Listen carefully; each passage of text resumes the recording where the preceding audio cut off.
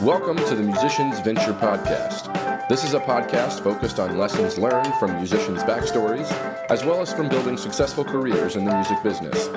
My name is Nick O'Brien, and I'll be interviewing artists and industry experts and offering insights based on events that Wisconsin Music Ventures has produced.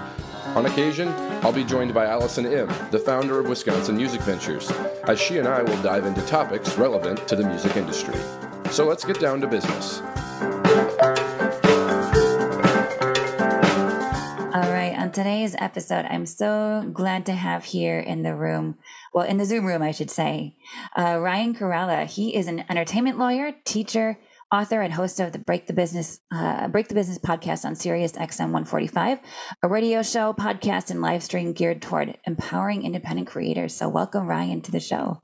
Thank you so much. I'm really excited to be here. Yeah. And Ryan, I will say that I got to know you through the podcasting world myself some years ago. And I actually met, I just saw Andrew Hitz last week. He was on a panel event of ours for Wisconsin Music Ventures last week. So it's not, I actually really don't see you both that often, but it's very strange that I saw you both in 1 week. But you were a guest on his podcast again, 4 or 5 years ago, maybe.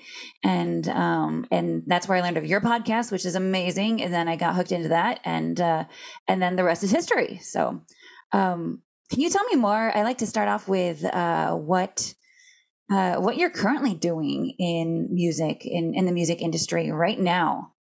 Well, when I am not hosting the Break the Business program, I'm a practicing entertainment lawyer. I have the pleasure of working with so many fantastic creative professionals and organizations.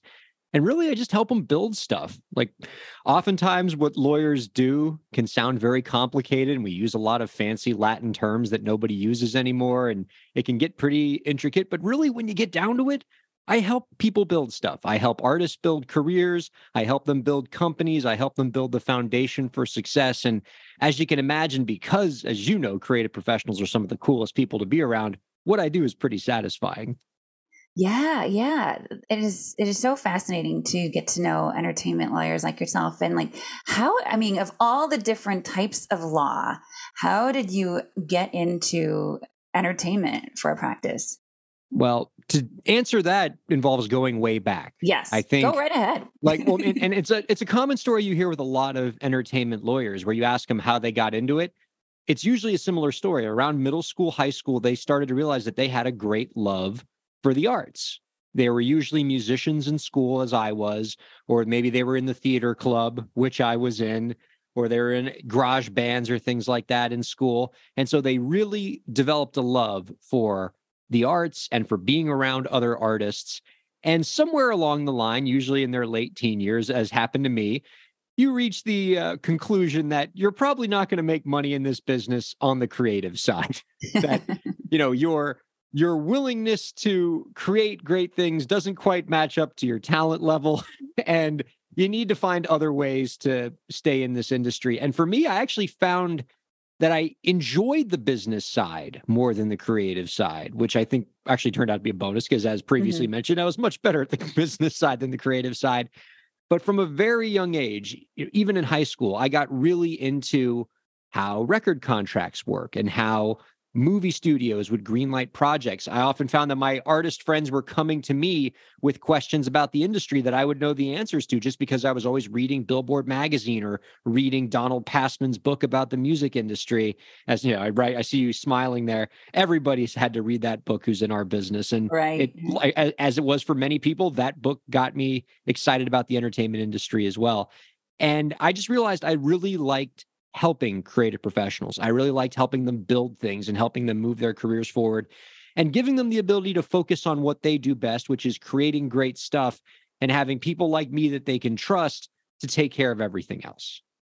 Yeah, that sounds amazing. And so I'm trying to decipher here. I think you were alluding to this. Were you a musician yourself? In the loosest sense of the word, sure.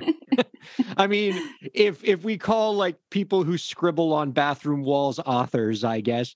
I played music in school. I was in, rock bands in school. I played guitar and piano, and I think my instrument of choice now these days is my ukuleles. because Nice.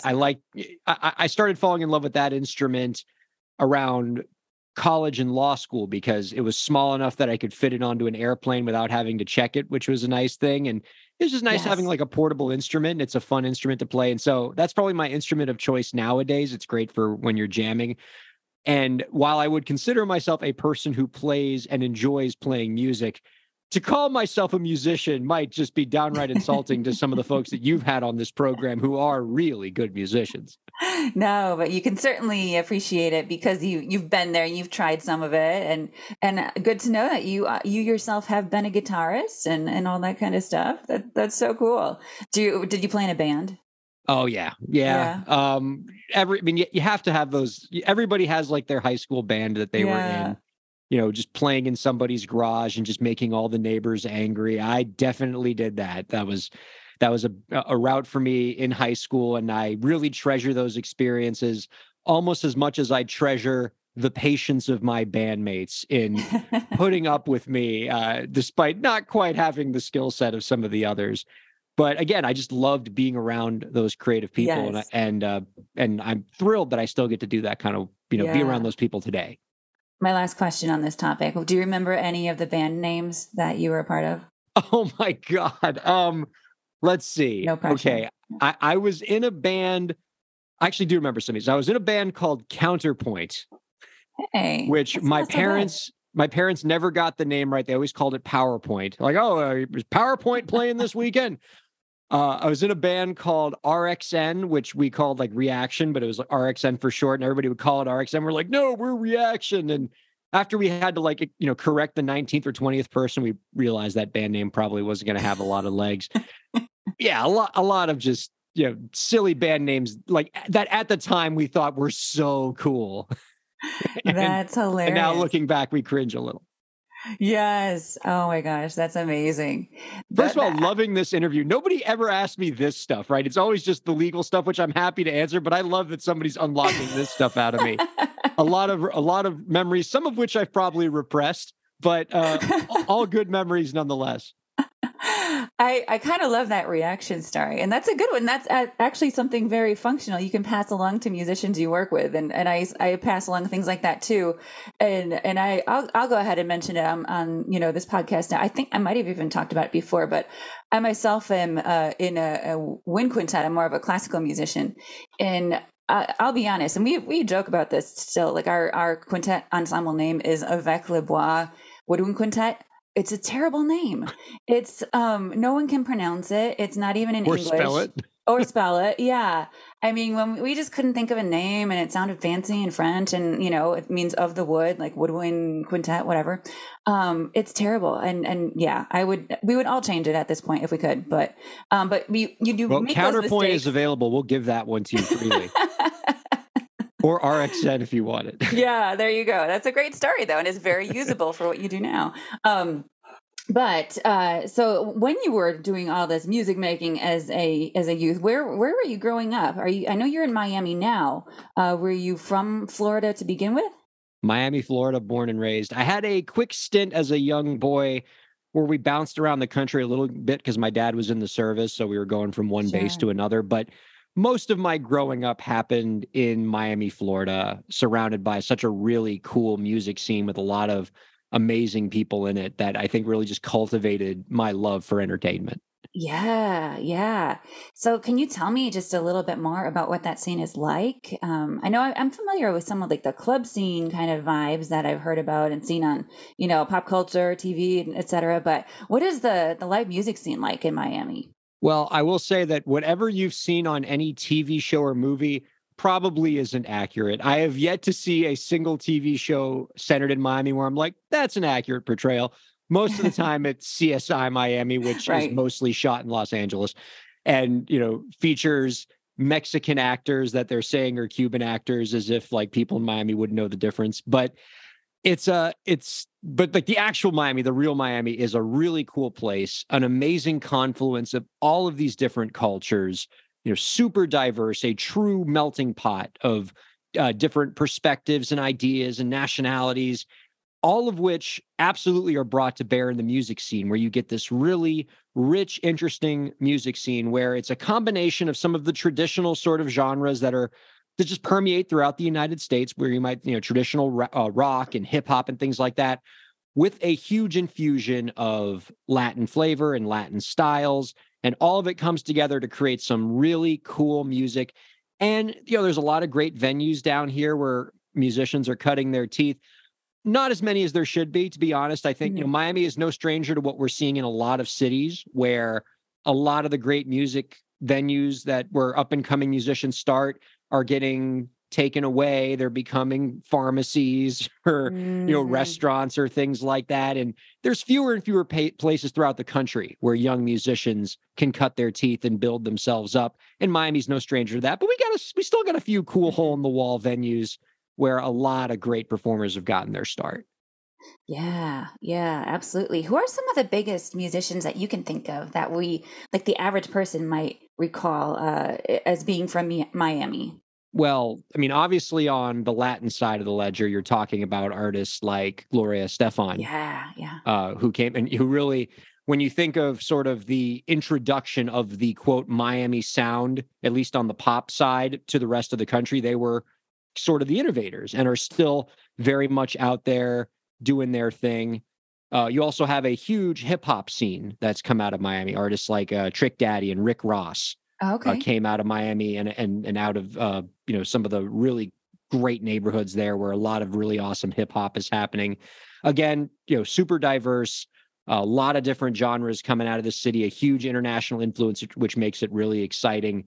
And it's a fun place to practice law too, because I get to interact with all of those creators and, work with the labels down here, the publishers down here, through the artists to help make really exciting creative projects happen. Yeah. So what does the music industry in the Miami area look like in comparison to other parts of the country, like, the Austin scene or the Nashville scene? I mean, I know those are the really big ones, or, New York, LA, things like that.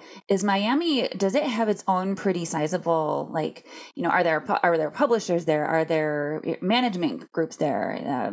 What does that look like in your neck of the woods? I would imagine, almost every major label and publisher has a presence in Miami. Most of it caters toward the Latin market.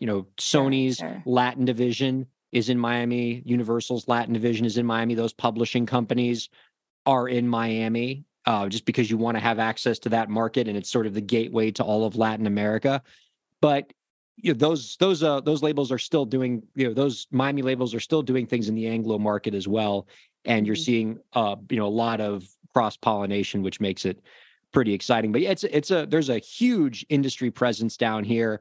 There's, labels, publishers, live performance companies, a lot of tech companies you're starting to see make a presence down here. I think now that work has become more remote and less detached from physical places than it used to, people are realizing, man, it's a lot nicer to work where it's 72 degrees in February. So let's move some of our operations down to South Florida. And we're seeing a lot of entertainment and entertainment tech companies and just generally tech companies finding their way down here, which is a pretty exciting prospect. It's going to be cool to see where Miami is in that regard, even just 5 years from now. Yeah. And I'm curious.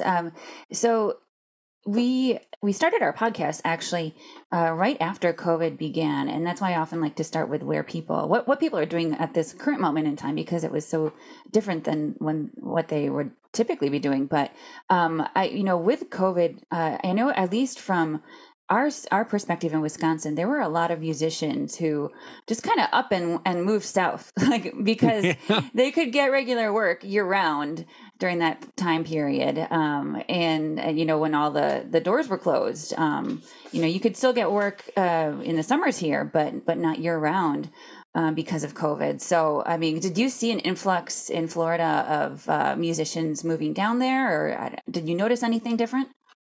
I think you see both sides in terms of things that encourage people to come down here, especially creative professionals, but some things that probably discourage them as well. For one thing, on the side of kind of bringing people into Florida, the pandemic sort of never really existed in Florida. It existed, obviously, but the government and business community sort of, covered their ears and their eyes and just pretended COVID never happened. And so you didn't see a lot in the way of lockdowns or restrictions. And so that perhaps maybe brought some business activity down here that wouldn't have come down here otherwise. And people wanted to come down here to find a warmer environment. And so I'm with you on, in some respect, on that probably brought some people down to Florida and South Florida in the creative community.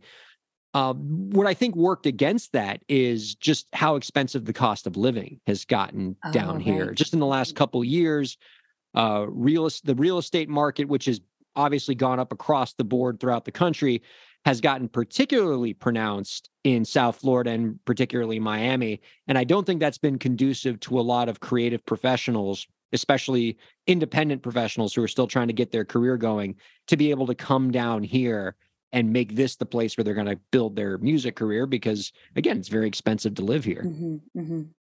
Yeah, very true. Very true. Yeah, thank you for giving the perspective on that. And yes, now that you say that, I do remember hearing that yeah, COVID wasn't as big of a thing down there. So and it reflects a lot in my client base, by the way. So really? I'm based in Miami, Florida, and I certainly have lots of clients here. But I'm also licensed to practice in a number of different states.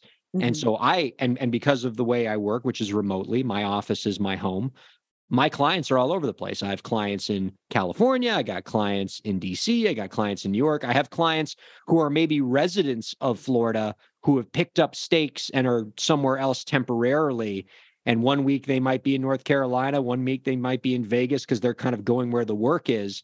And I'm following them there virtually because wherever they are, there's a contract or something that needs to be reviewed or looked at. And so I'm sort of their virtual lawyer, virtually in their trunk as they're driving from one place to another. And, so my clients are everywhere, and I try to be everywhere for them virtually. Yeah, that's amazing. I don't know how you keep up with everything everywhere, but you do a great job. That makes two of us. Yeah. And so going back to what you know and what you've done and how you got into the music industry. So I know you're talking about just being around it, enjoying being, working with the musicians and creatives, and assisting them with that. How did you actually start learning? Was it just being, kind of that on the job training from when you were doing the work with your friends in the bands, or was there something bigger than that really inspired you to get into it? I would say it was probably three things. My first exposure to learning this business was really self-teaching myself. Mm-hmm. When I was in high school, I came to the conclusion pretty early on that I wanted to do something in the entertainment industry space. I wasn't sure if I was going to be the next Clive Davis or L.A. Reid running a record label, or if I was going to be a music manager, kind of managing artists, or if I was going to be an entertainment lawyer or something, or maybe a TV producer. I just knew I wanted to be somewhere in this field because I thought it was so cool to be around artists. And so once I realized that it wasn't going to happen on the creative side, I had to figure out the business side. And so mm-hmm. I self-taught. I didn't just read the Passman book. The Passman book was just the first book. I then read every book I could find about the music industry. I would read every issue of Billboard and Variety, cover to cover. I used to have to tuck it into my textbooks so I could read it during class without the teacher knowing. But the problem is those old Billboard magazines were so damn big that they would stick out past the textbook. And so I'd always get caught. But these kids today with their digital editions, they don't realize the struggle that we went through right. not that long ago. Just say you're dating yourself. 2003. Yeah. But the more I studied, the more I found it fascinating, and so I would just keep reading and reading, and I find myself like really impressing much older people in the industry that were like, how does this 17-year-old kid know how like complex royalty calculations work? How does this 17-year-old kid know how to read a record deal better than my associates do? And it's because I self-taught and I was really passionate about it. From there, once I was able to actually get some formal education on the subject in college and law school, that was big for me. I took some entertainment industry classes when I was an undergrad at the University of Miami. In law school, I was able to take some entertainment industry classes in entertainment law, copyright, trademark, even took a fashion law course, which was super important. Because I didn't think at the time, wow, many of my entertainment industry clients are actually interested in fashion, want to learn more about this. I just needed 3 more credits, and it was the only class available at the time, but it was one of the smartest classes I took because I'm using it all the time. And so that formal education was helpful. And then after that, the third thing was just getting experience as a lawyer. I thought that maybe someday, maybe 5-10 years after practicing, I would finally get to do some entertainment work. And I thought I'd have to pay my dues in another area of law first, as many entertainment lawyers have to do. But I sort of got pretty lucky that clients were coming to me, and I had the opportunity to write this Break the Business book where I, wrote about record deals, and more clients came in, and then I got the radio show and more clients came in. And so I got to kind of be an entertainment lawyer much quicker than I thought. And I got to learn a lot while I was serving clients and building that legal practice of mine. And, and I'm still learning. I mean, any entertainment lawyer, any lawyer who tells you they have it all figured out, that's a lawyer you want to stay away from. There's a reason why they call what we do practice, right? It's a craft. You're constantly learning, much how musicians have to practice every day, even the very best ones. And, so I'm still learning. I'm still reading books. I'm still reading articles. I'm still, going through law journals, trying to pick up the latest techniques because this stuff's really exciting to me. Yeah. It's, and I can tell. And also it really shows in your podcast and in your book. And I was going to ask you, when did you put out the book and when did you start your podcast? So the book came out around 2015. So it's about maybe 3 years into practicing, and I was starting to serve some entertainment clients, and I found myself getting sort of crushed emotionally by the fact that most of the work I was doing on the entertainment side was reading record deals. A client would come to me and say, "Hey, I got this record deal. Can you read it for me and make sure it's okay?" I would read it. It would be terrible. Record deals are super exploitative. I've yet to read a single one in my life that I would ever recommend that a client sign. And I would tell an artist, "You can't sign this." And they would say, "Well, can you fix it?" I was like, "No, you don't have any leverage. Maybe we can nibble at the edges and make it slightly better, but the contract itself is fundamentally a problem. They're going to take your work. You're not going to own your masters. They're going to pay you a tiny little royalty that you'll never be able to pay back. And you're going to get crushed under the weight of this thing."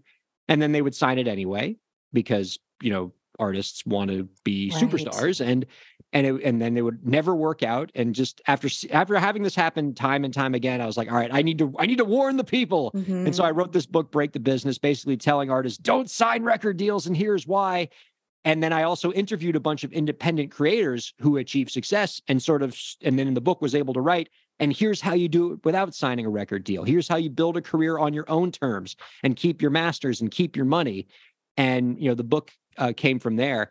And I think, to me, one of the biggest lessons for myself from writing that book that I like to impart to others is that book actually taught me a lot about the industry. Like, a lot of artists have come to me and said, "Oh, Break the Business taught me, more about the music industry." And I said, it did the same thing for me. To me, the second best way to learn something is to read a book. The best way to learn something is to write a book. And that book just kind of, from all the research I had to do for that, all the interviews I had to do for that, just put me on a whole other level in terms of understanding this stuff. And after I wrote that book, I had artists who would read it and then just send me some questions. "Oh, what about this? What about this?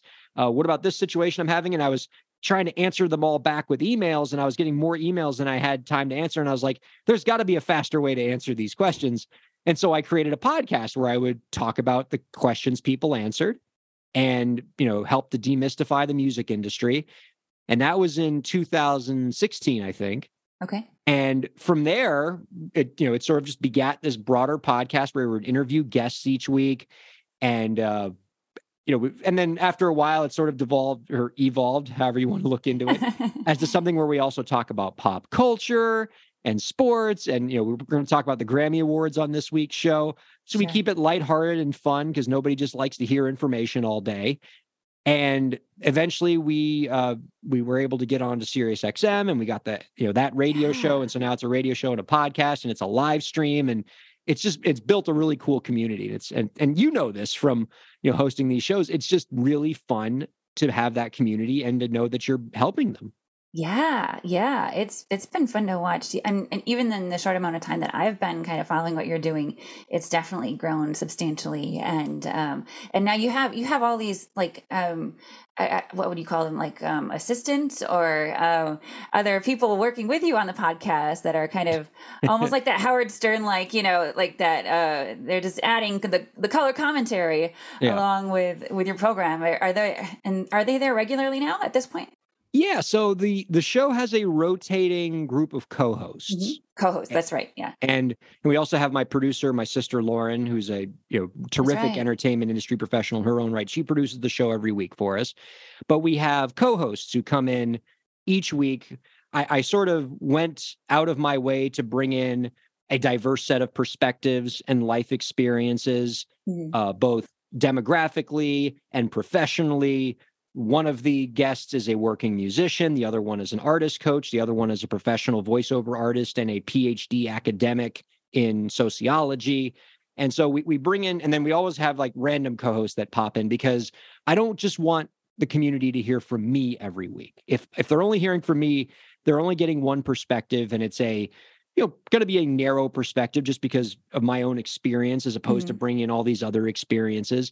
And so I would be doing the audience a disservice if I was the only voice they heard every week. And so I bring in other voices, and mainly it's nice to have somebody else to talk to. Talking by yourself Yeah. for an hour it's not that entertaining. Yeah, no, that's brilliant, and that's why maybe one of the reasons I've just kind of glommed onto how you work is because you're also a very community minded type of person, and that shows through in your podcast as well as some of the other things you do. And you even started, I don't know if you can really speak to this, but you've worked on some mentorship opportunities and other types of things. Is that something that you can tell more about right now, or is maybe tease a little bit for in the distant in the future? Yeah, absolutely. I would love to talk about this. It's a big part of just my whole philosophy, right? When I'm not practicing law or talking way too much on a radio show, I'm also a teacher, like you. Mhm. And I teach at the college level. I mentor, young people. I teach at a couple colleges here in South Florida.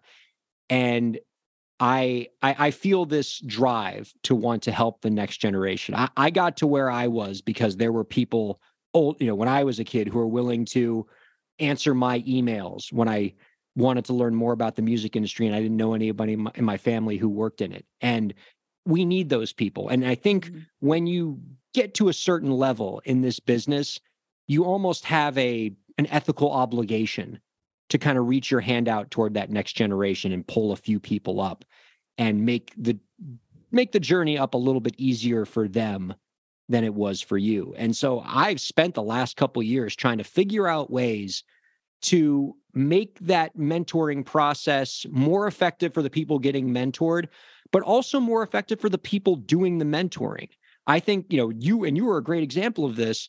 Most professionals who work in our industry, they want to mentor.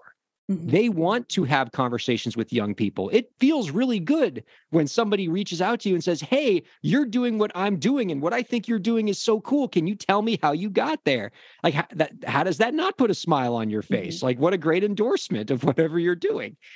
And so you want to help those people, but you're also sort of volunteering your time. So there has to be a way that we can make that process easier, and so that it doesn't require 15 emails back and forth, so that when it's over, you've created this more valuable relationship that's going to persist long after that conversation. And so I've been talking a lot with some venture capitalists and some programmers, developers, in how we can operationalize that. And I think in the next few months, I think we're going to have something with our team that's going to be pretty valuable in that regard. And I'm excited to see it come together, just because I think it's going to do a lot of good for the people that are being mentored and also the people doing the mentoring. Yeah, that is so cool. Yeah, I can't wait to find out how it all goes for you. And Yeah, yeah, that makes just two of us. yeah. Yeah, it's going to be amazing. Oh, and so I just want to ask you, from your time working in the industry, what have been some of the biggest challenges that you've come across in your particular work? Wow. The biggest challenges that I have come across. Oh man, I think it's just sort of reconciling with the growing role of technology and how to use it to our advantage and not sort of get caught up in the undertow of it. And I'm not one of these Luddites who is anti-technology, especially in the entertainment business. I wrote, a big part of the Break the Business book is all about how the reason why indie creators can do it without a record label these days is because of technology. When you and I were little kids and none of this stuff existed, there was no iTunes, there was no DistroKid, there was no Facebook, no social media. There wasn't really a mechanism for an independent creator to achieve success without a label, right? Because there was no way, if you lived in Florida, to get your music in a store in Alaska unless you worked with a label that had a distribution network that could get your music in trucks all the way to Target. And so, but now technology has leveled that playing field. And so I'm grateful for technology. But a big struggle that I have, and a big struggle that creative professionals have in general, is now that we have this technology, how do we use it in a way that doesn't get us swallowed up? And I think social media is a great example. Social media has given you as an artist access to an entire world of promotion. You can promote your music to anyone, anywhere in the world. You didn't used to be able to do that when you and I were growing up. Now you can just as easily reach somebody in Japan as you can reach somebody across the street from you. And that's great. And you have that. But you know who also has that? Everybody. It is, it's truly democratized promotion such that Twitter now is basically just this echo chamber where we're all shouting into the void. And there's so many voices that we've all kind of stopped listening. And it's hard for a new voice to cut through that clutter and reach that person in Japan who might be interested in your music, because there's so many voices out there who are trying to reach that voice, that person in Japan, and everybody else. And I don't think we've quite yet figured out how to address that, how to fix that, how to make all of the voices kind of be targeted to the people where you are actually receptive to their voice. And I think some algorithm-driven social platforms are getting a little bit better at that. I think TikTok has shown some promise in terms of organic engagement. I think there are some creators who have been able to find their communities, and TikTok has helped them find those communities. But again, even that platform is starting to get saturated now, and it's not as effective at that as it used to maybe be 12 months or 24 months ago. Mm-hmm. And we need to figure out how to work with that and what technology is going to do there, because it is both the greatest promise that we have in this industry, but also the greatest problem that we have to deal with. Yeah. No, that's a great answer. And thank you for explaining all of that. Do you find it difficult yourself? And you are very savvy to so much of the technology, but do you find it yourself difficult to stay on top of, the changing trends? Although you seem, of the people I know, you seem to be very much at the forefront of what is changing. But is that hard for you to do? Of course. It is excruciating.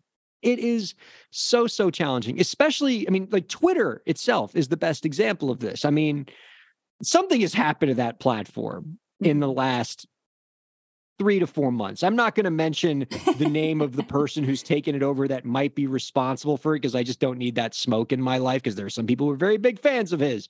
But whatever the reason, that platform has changed. And the things you have to do to be successful and get engagement on that platform have either changed or perhaps have just become more difficult, if not impossible, which is, tough for me, because that platform was sort of my lifeline and my connection to the industry. So now I have to find different connections to the industry. I have to adapt. And I've sort of done that recently. I've created a TikTok profile and have, made stuff on TikTok. And there's a lot of promise there. I'm finding a community there, which is very cool. I'm getting engagement there that I've been having trouble finding on Twitter in the last few weeks. But it's a challenge for me to kind of just stay on top of everything. And even just staying on top of the trends in the industry generally is harder as I get older. And it's something that we all have to reckon with. But it hit me so hard. I think this episode's coming out a little later than we're recording this, but I can tell you it's hit me hard, particularly in the last couple of days with the Grammys that have come out recently. So the Grammys just had their telecast as we record this yesterday. And this was the first time in my life that I didn't recognize any of the names of the nominees for Best New Artist. That has never happened to me before. Like I'm even in my age, like I still pride myself on being able to stay on top of the music industry. But I read the 10 nominees now for Best New Artist. I didn't recognize a single one. Okay, I recognized Måneskin because I'm a big fan of Eurovision, but the other 9, nothing. And I felt like that meme of Steve Buscemi holding the skateboard saying, "How do you do, fellow kids?" Like I feel like I aged 20 years just looking at that list.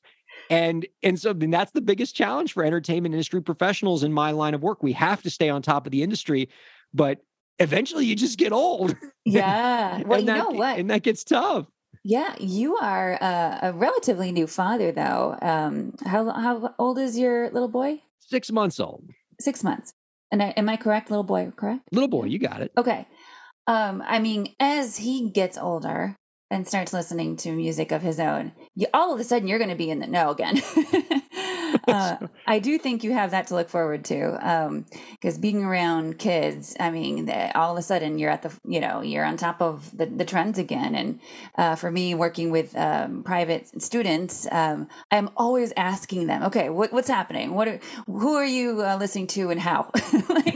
and they're the ones who keep me current more than anyone else. And so, having that kid and having his friends around, oh my gosh, it's going to change your world. I'm going to have to start leaning on my college students. I think that's there you plan. Go.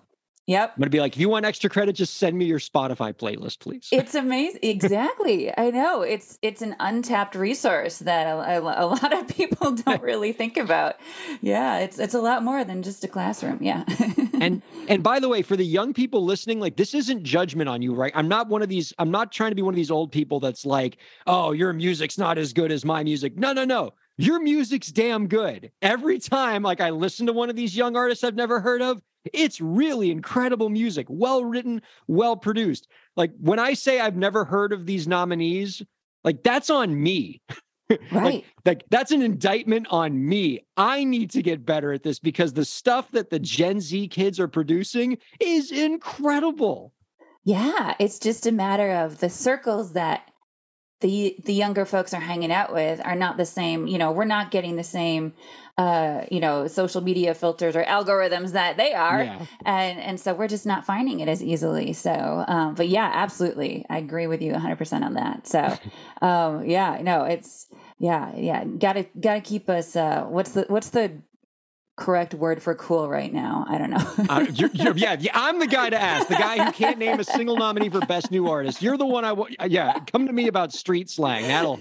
That'll work out well for you. You know what I have to do? I have to just re-enroll in undergrad, just get another bachelor's degree, and go back to working at my college radio station, which is what I did as an undergrad. I was never more cool in terms of my music taste. Oh my gosh. From 2004 to like 2006 or 2007, when I was a DJ at my college radio station, man, the artists I could name, like and knowing the deep cuts and everything, like, oh, that was my prime. This is amazing. So what was your show called? Oh, well, I mean, it was college radio. So I was just like a regular rotation DJ. So just whatever was like in the cabinet that I had to play, because it was whatever was on the top of the CMJ charts at the time. Got it.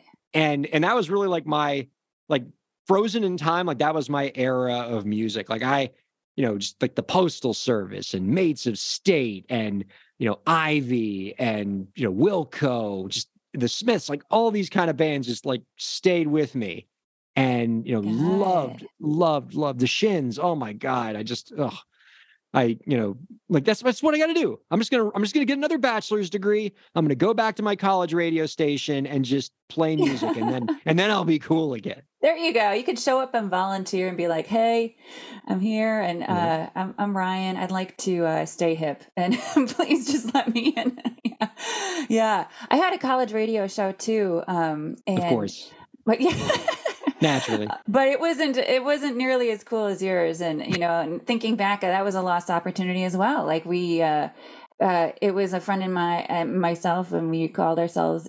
We didn't think of a name. They asked us for a name for the show, and we weren't prepared for that. So we just called it the ABC Show, Allie and Becca Confused, and we just did like 80s and 90s, 80s music primarily. So nothing that would keep us on trend because it was already quite old at that point in time.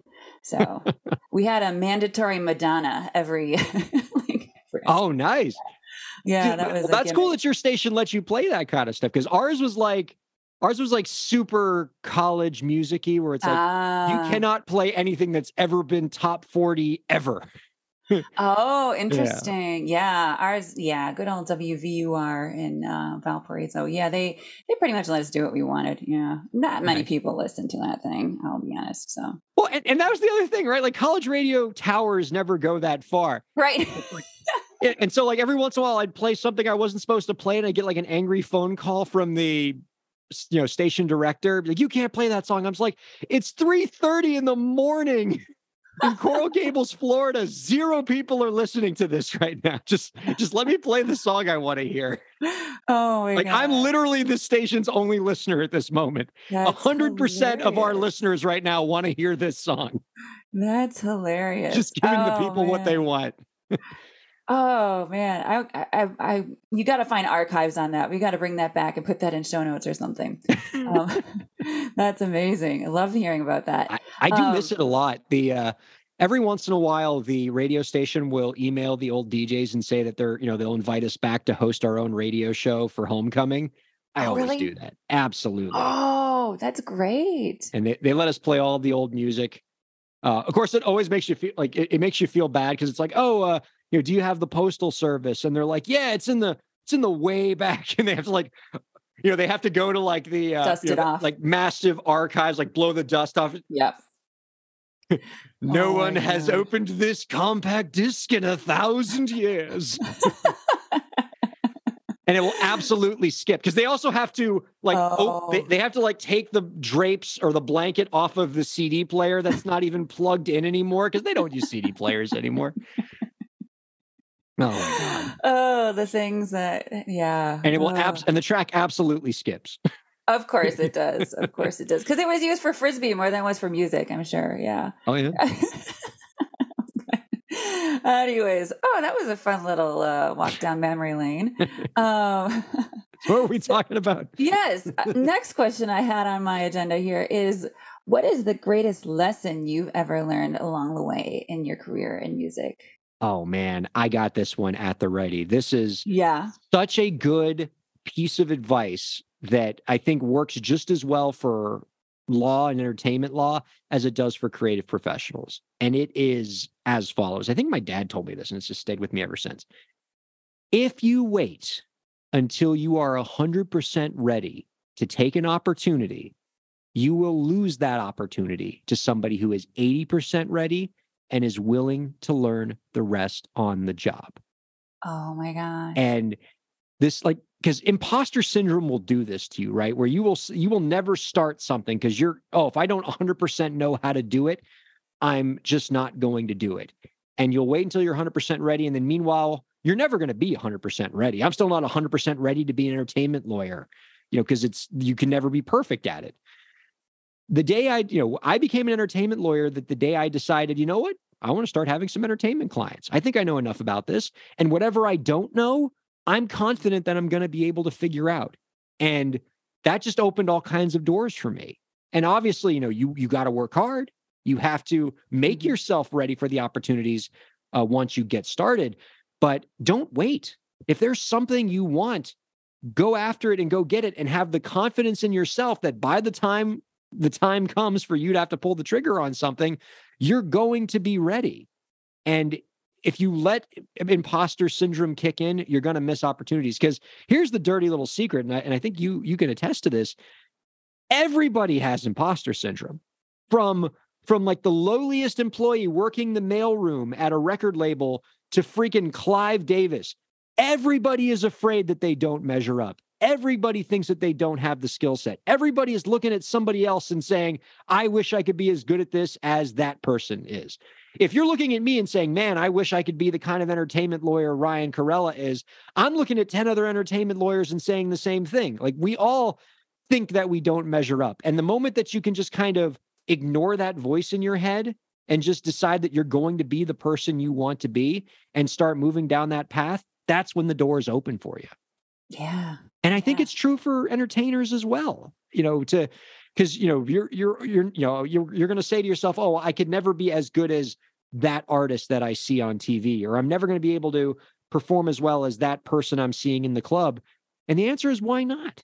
There's, and take it from somebody who has helped a lot of really mediocre performers achieve incredible success. And I'm not hating on those people, by the way, because they're good at what they need to be good at, which is, not just the talent side of it, but just having confidence, learning the business, learning how to navigate things in the industry. So a C+ talent who works hard and learns the industry is always going to go further than an A+ talent who can't do the other stuff. I think the minimum amount of talent that you need to be an industry success, a lot of people that are listening to this show probably have it. Like, I maybe go as far to say maybe 95 to 100% of the people listening to your show who are musicians probably already have the minimum talent level, or at least the potential to have the talent level required for industry success. But they have to learn the other stuff. They have to do the other stuff. Yeah. Oh man, that is some really, really good advice. And I see it. I see it with a lot of the musicians that we work with. Absolutely. I see it around us, with all sorts of other folks. I mean, not just in the music industry, but that's where I definitely, I'm most, where I am. And I see exactly what you're saying. I see definitely some musicians who are making some really good money. They're making full-time livings doing music that definitely aren't the strongest musicians out there, but they're making it and they're killing it. And other people are like, how is that person up there? But they are, and it's because of the work ethic and the taking up opportunities. And I love that statement. And I think the ability to connect with your audience Mm-hmm. and to have something to say Mm-hmm. matters. I mean, nobody would call Bob Dylan the most technically skilled musician they have seen, but most people would rather see Dylan in concert than, the first chair at like a Philharmonic orchestra play the violin, even though that violinist is better at what they do technically than Bob Dylan is at singing and playing guitar. You're going to have a better show with Dylan because of the message and how he connects with audiences. Like, if it was just about technical skill, then the valedictorian of every music conservatory in the United States would be the biggest stars in the music industry, would be winning all the Grammys at the Grammy Awards that I was watching last night. But it's more than that. And there's so many other things that go into being a generational talent than just talent. Yeah. So true.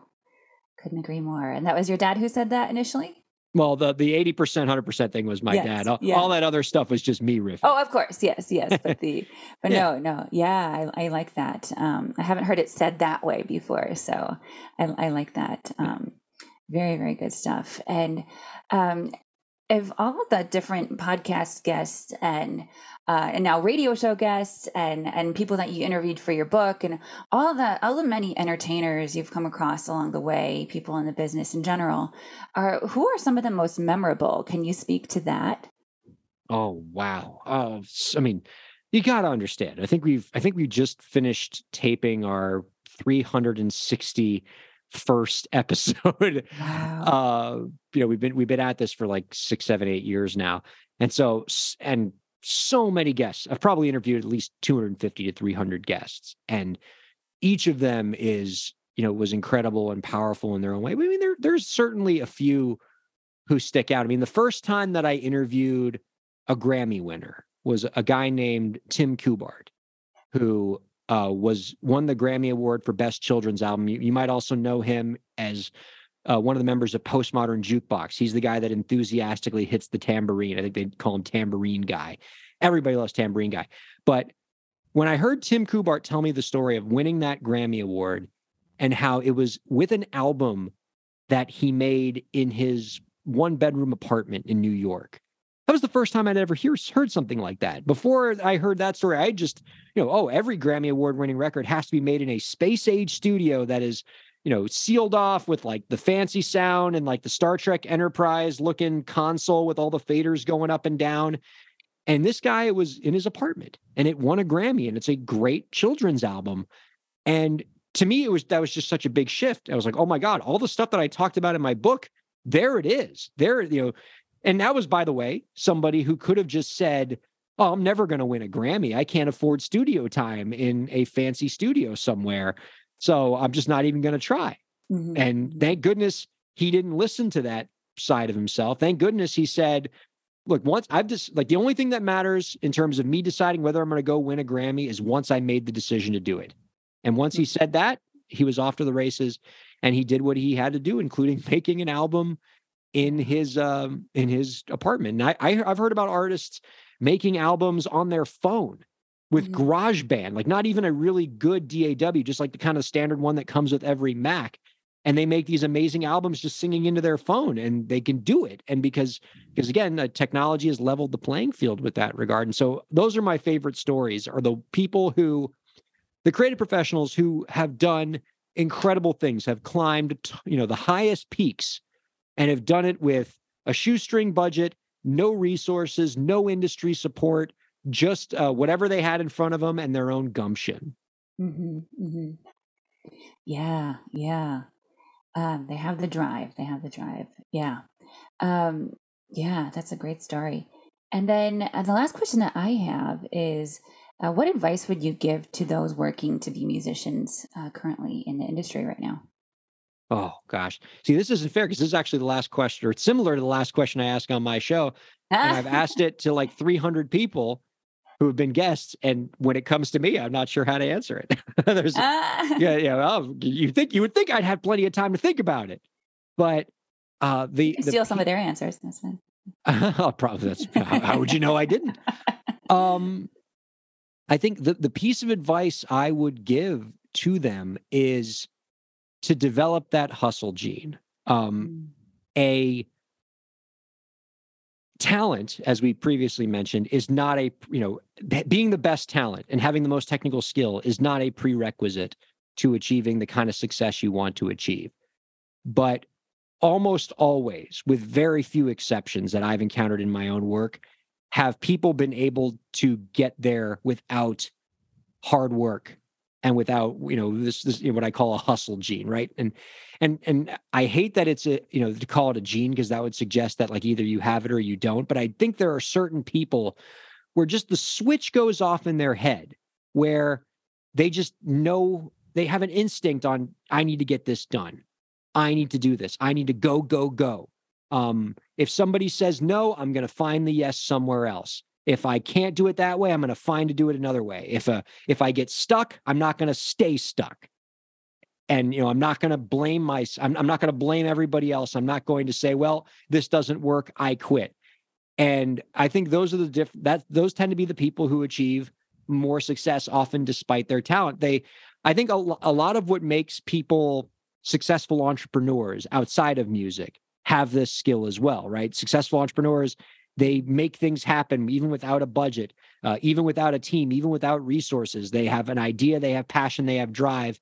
And so I find a lot of similarities between the people who achieve the most success in entrepreneurship as the ones who achieve the most success in art. So maybe spend time around entrepreneurs, see what makes them tick, see how they solve problems, and try to adopt that entrepreneurial mindset about your career. Don't wait for somebody to make that success happen for you. I can always tell when an artist is going to most likely fail. It's when they say something like, man, once I can get a manager to, make me famous, it's over for y'all. I'm going to be a huge success. There is no shortcut, right? There is a role for managers in the music industry. But oftentimes the place for a manager is to help you manage your success once you have it. It is not, they are not there to help you create success that doesn't yet exist. When I see people get exploited by managers, those tend to be the people where it happens. It's a manager who finds somebody when they're at zero, and they will, say, "Oh, I'll do whatever this manager says. You want to control my bank accounts? You want to make all my decisions for me? You want to control my life for me? Okay, just let me know what to do." Oh no, I've been exploited. It's almost as if giving somebody all my money and all my control means that stuff will be taken from me. Yeah, that'll happen. The place for a manager is when you've built your success and you need somebody to help you manage it. So you don't wait for somebody to help you find that success. You find it on your own and you work towards it. And then the people that will help you get to the next level from there, they'll find you. You'll find, and you'll interact with those people out into the world, but don't wait for them like a damsel in distress waiting for the gallant knight to come to your castle and, save you from the dragon. That ain't how it works in this business. Mm-hmm, mm-hmm. Oh my gosh. Such great advice. Thank you so much. Is there anything that we didn't talk about here today that you wanted to mention? Just to mention that, how much I am so grateful for anybody who gives their life, even part of their life, to creating art. It makes life worth living. And I get a lot of joy out of helping creative professionals because I know I'm playing a small part in putting beautiful things out into the world. And you don't have to be a full-time musician or a full-time artist or a full-time creative professional to make a big impact. A lot of my clients in my entertainment practice, Allison, are not full-time creators. They are doctors, lawyers, business people, accountants who do this on the side. And that's okay. And in fact, that's great because some of the unhappiest people I know are people who are full-time creators. Sometimes, I did a TikTok about this, and this is going to be such a controversial thing when I say it, but sometimes, this idea of following your passion can be very destructive advice to give to somebody. The idea that because we love something more than anything else in the world, we have to make it our career. That sounds like a pretty good way to hate the thing you love the most in the world, right? Oh, what do you love most in the world? Let's make that your job. Let's make that the thing that you literally have to do to survive or you can't pay your rent. That sounds like a really good way to hate the thing that you love the most in the world. So if your job, like let's say you really love making music, you don't have to have that be your job full time if that's not your path for success. If you're doing something else that you like, that you can tolerate, that you're good at, that makes you money, and then you can do the passion project, the music, the art on the side to enrich your soul, to make you a happier person, to allow your creative juices to flow so you can do your day job better, that's okay. That's still success. And some of the happiest people I know are people who do that, who are people who find what they're good at, who follow their success instead of following their passion, and using the connections that they create from that, the money that they make from that, to enrich their artistic endeavors. I'll give you an example of this because this is something I feel very strongly about. Because I think we so too often tell people that, like, if you're an artist and you're not making a living from your art full time, that you failed as an artist or that you haven't achieved your full potential as an artist. And that's just not true for a lot of people. Like, the best place for your art might be as a side project to whatever you do every day to make a living, to like allow you to eat and pay your rent or your mortgage while you still have the ability and time to do that side project. And that's perfectly okay. But, and sometimes, ironically enough, by following your success instead of following your passion, you actually wind up achieving your passion anyway. So, and it actually can be a faster track to getting to your passion than just by following your passion. So in the TikTok video, I talk about a client of mine who really loves making movies, right? He's very passionate about movies. He loves producing movies. And so he could have done what a lot of people want to do when they want to be film producers, right? Is I'm going to go to film school and then I'm going to take a crappy unpaid internship at some production company where I'm making $0 an hour. In fact, I'm making negative dollars because I got to pay for my own parking on the lot. And pay my dues and work my way up the ladder and get exploited and, get into the rat race with everybody else trying to be a movie producer. And maybe in 20 or 30 years, I'll finally get that opportunity. He could have done that. But instead, he said, I'm good at real estate. It's not my passion, but I'm good at it. And so he went into real estate and he was really good at it. And he made a lot of money and he built a lot of businesses and he became very, very successful. And you know what all that success got him? Into the room with a bunch of elites across various industries, including entertainment. He got to meet movie stars and film producers.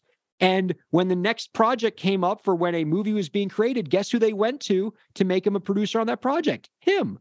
He would have never gotten into those rooms if he didn't build success outside of the film business. So sometimes following your success as opposed to following your passion can be the quickest path to getting to your passion anyway. Yeah. Yeah. And I know we went super off track there, but it's such an important insight to me. That is really important to hear. I think so many of us are stuck on that thought that we have to do music because it's a passion. We have to do it full time because because there's nothing else we can see ourselves doing. But yeah, there's definitely there's room for other things and maybe not for everyone, but for those who are strong in other skills. Yeah. Oh, and by the way, there's plenty of people I know who are full-time creators who love it. I can't see, they say what you said, I literally can't do anything else. I can't see myself doing anything else and being happy. And there are people where that's absolutely the case. I do think there are people who say that who just haven't seen other things. Right. Are you sure that's really what you mean? Or have you just never worked in any other industry before? Because you might be surprised. Right. Yeah. No, thank you so much for talking about it that way. That was really important to hear. And also, to wrap things up then, where can we find you? How can we follow you, Ryan Kairalla? You can follow me on Twitter at Ryan Kair. And you can check me out on TikTok at Rye the Law Guy. You can go to breakthebusiness.com to check out the podcast. Also RyanKairalla.com for my personal website. And, just check out Break the Business on all major podcast platforms, live streaming platforms, and on SiriusXM 145. I think I'm on LinkedIn too. You can go visit me there and see, my 14,000 different job titles. Wherever you want to connect, I'd be thrilled to connect with you. Great. Well, thank you so much for being a guest on today's episode. It's always a treat to talk with you. And thank you so much for what you do for musicians in our corner of the industry here. So have a wonderful rest of your day. It's an honor. Thank you, Allison. Thanks for listening to the Musicians Venture Podcast. Please leave ratings and reviews from wherever you're listening from. Check us out online at themusiciansventure.com for more information on what we have happening, to find past episodes, and ways to get in touch with us. Find us on social media at The Musicians Venture on Facebook and Instagram, and at Musician Venture on Twitter.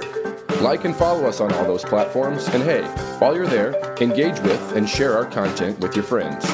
The Musicians Venture Podcast is hosted by me, Nick O'Brien, with guest host appearances from Allison Emm. The podcast is produced by Shannon Coulard, with theme music by Mike Newmeyer. Thanks again for listening.